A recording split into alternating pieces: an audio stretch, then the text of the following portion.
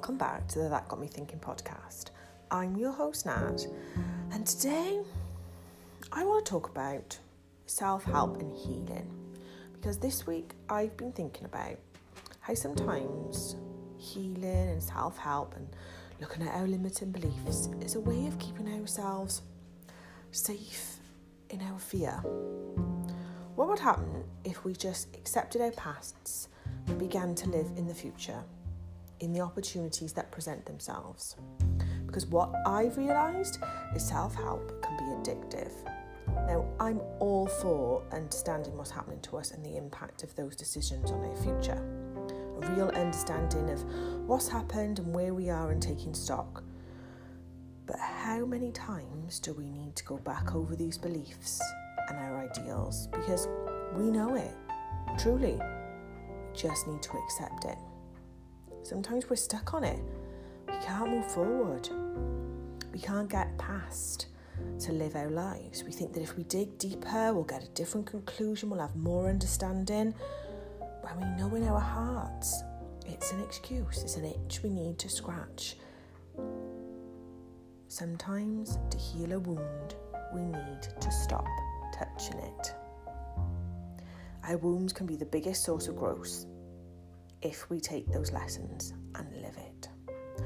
And on this week's podcast, we are touching many topics, from addiction to prescription medication and living in India. But what's for sure is that today's guest, Emily, really knows how to live life without looking back. And I hope you enjoy today's podcast as much as I enjoyed speaking to Emily about her life and her perspective. Have a great week. Take care. Hello and welcome back to the That Got Me Thinking podcast. I'm your host Nat, and as usual, I've got a very special guest, but this one I'm very excited about. We have got a special friend and guest, Emily Tamayo Mayer. She is a book coach, a best-selling author in women's spirituality, and she helps aspiring writers turn their own life-changing stories into books that capture the depth and significance of their experiences. Her clients have written memoirs, personal development, self-help, and she is an adventurer. And she's made her life in Begonia in Colombia with her husband and her son. She writes blogs and writing resources and can be found at The Meaning Method. Emily, welcome to the podcast. Thank you so much, Nat. We have been friends for so long, and it's my pleasure, pure pleasure. I'm so, because... Oh, okay. So I love what you stand for, and I know you've had your community, the Writer's Block, on Facebook for about 3 years now, and I think, and I think I've known you since you started that. But for me, your personal life story completely intrigues me because, because whether it's working in the UN, living in India, moving countries for love, changing your career to, fulfill your dreams of writing, you really are living your life by following your passions, which is all that this podcast is about. So I was so excited to really explore that a little bit more. So I guess, could you talk us through all this, Emily, like from the UN? Yeah. Yes, I suppose. Yeah, it was enough work to live through all of it. So I should be able to explain it to some degree. That'll be fun. So yes, on the topic of living life by pursuing your passions, I like to call it, being the author of your life.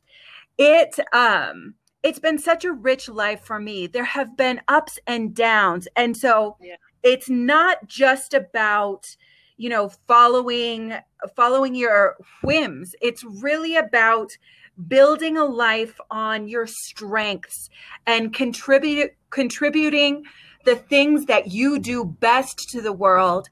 And sometimes that can be challenging, but when you really see it through and create the structures and the grounding that you need in order to do what you love, it works. It really works.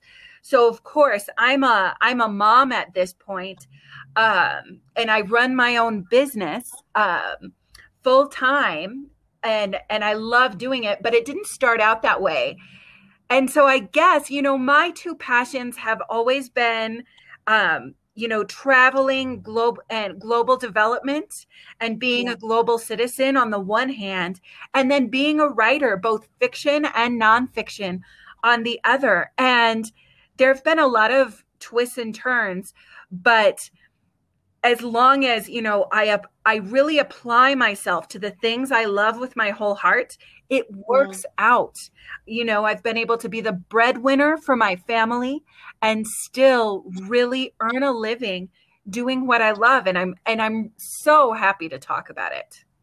Because when you talk about what you do and your business, you can feel the passion, you can feel your energy about it, and it's just people build off you. I think Thank you. When I chat to you, I'm like, even if I had no idea where I was going beforehand, after I've spoken to you, I'm like, but I've spoken to Emily, so it all makes sense.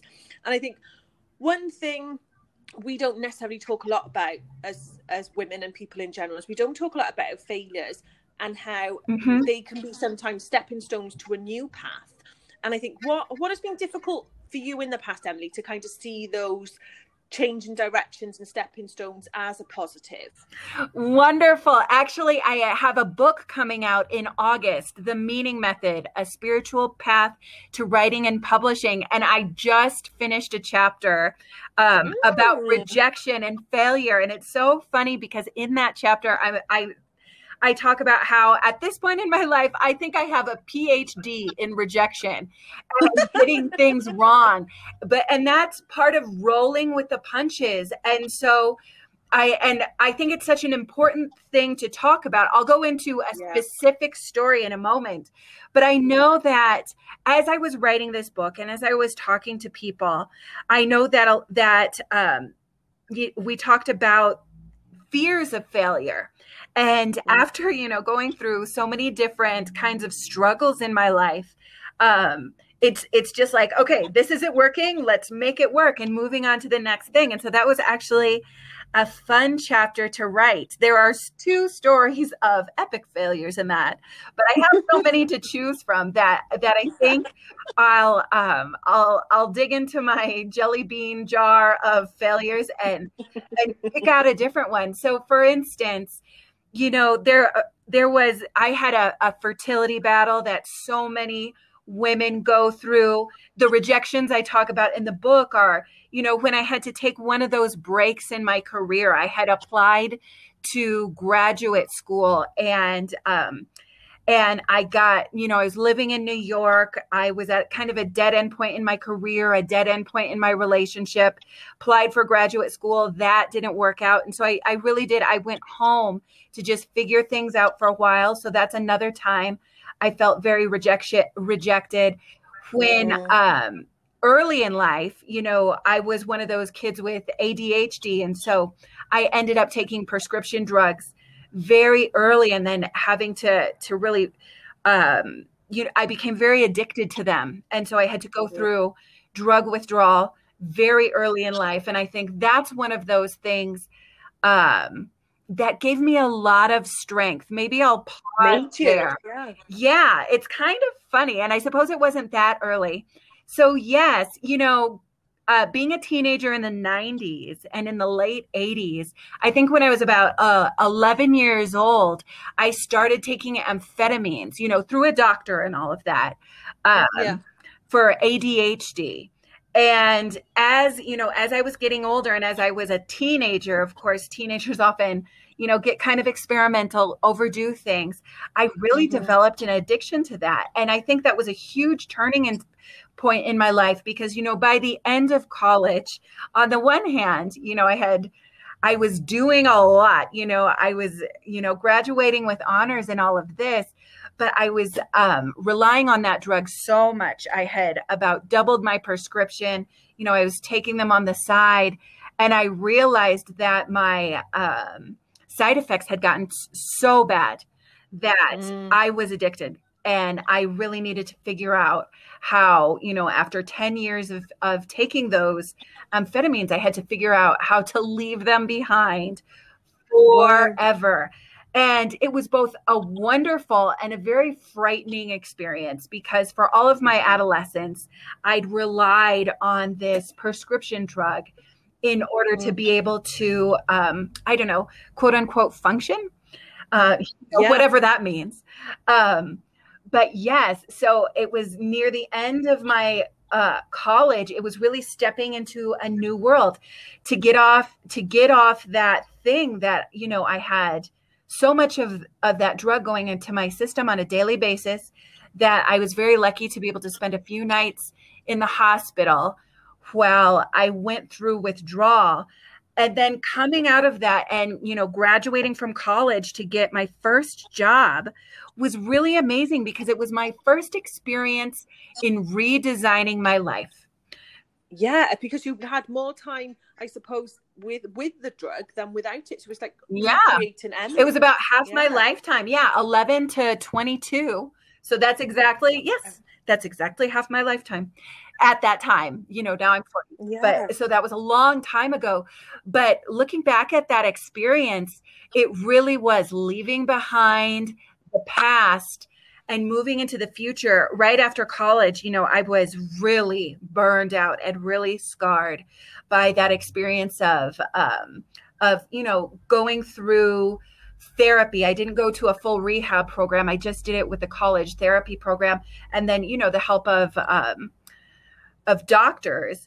But then I started doing a volunteer program that really, was a spiritual volunteer program, and it was really opening up to a new life. So I suppose the way that particular epic failure, not the first nor the last, but it was one of those experiences of resilience where it was, being able to objectify a certain period of my life, realize the mistakes, realize what was going on, and then just looking forward with hope and optimism and a lot of courage, a lot of strength, and then designing what I wanted life to look like. So it was going from that experience with having those real, tough burnout drugs in adolescence and college. And then I was able to go into a spiritual volunteer program that started in St. Paul,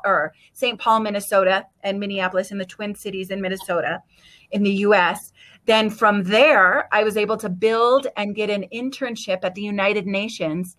From there, I was I did more, paid, kind of a stipend paid volunteering in India, which was another life-changing experience. But it was all about resilience and designing what you want out of life and figuring out how to make it work. Wow. This is why I was so helpful. I was like, Emily, will you please come on the podcast? Because everything, like you say, I love you. One thing leads from the next. And I think I loved what you said about how you just kind of move forward with courage, because I think we can really beat ourselves up, can't we? And we can, really layer on the guilt to ourselves and blame ourselves about things that have happened in the past. So much so that we can't even see the future because our heads are in the past all the time. And I just loved how you managed to move that into something so positive and really change your life. Oh, thank you so much. And of course, yes, at the time, I remember, when you're coming out of a difficult situation, as, a lot of us, I think, are questioning right now, coming out of this pandemic, how did this happen? What is happening? What's my part in it? What's, as a globe, as a world, what's going on here? And so, of course, that was 20 years ago. And so almost 20 years ago. And so now I feel so objective about it, that it's great. And then I can just look. That was my first real go at, separating from a earlier version of myself, looking at it honestly. And so then it's a pattern that I think we can repeat in a macro sense and in a micro sense over and over again. And what's a fun, interesting detail of that time is writing accompanied me throughout that time. And so I have, this is a secret. I don't even think I've told you this, Nat, but So at that time I went to school at the University of Iowa, which has a wonderful writing program. And I got a scholarship to be able to, get mentors in the Iowa Writers Workshop and be able to get kind of an inside look and get feedback and get all that great writing training at an early age. And so, but at the same time, I was going through a very bad drug addiction, like simultaneously. Yeah. So it was just the most interesting education that an undergraduate could ask for, I think. But it's so funny that I had a novel I was working on at the time, it was about a little girl watching her brother go through an addiction to amphetamines, not coincidentally. I was just about to say. Yeah, exactly. Where did the inspiration for that come from? Anyway, it was another big part of the lesson, because I think whether you're writing a journal, if you're writing a book, the book is also writing you. The project is also writing you. And so I'll tell you that the reason that it's a very loving secret, but of course that book was a mess and it will never be published, but it did save my life in so many ways.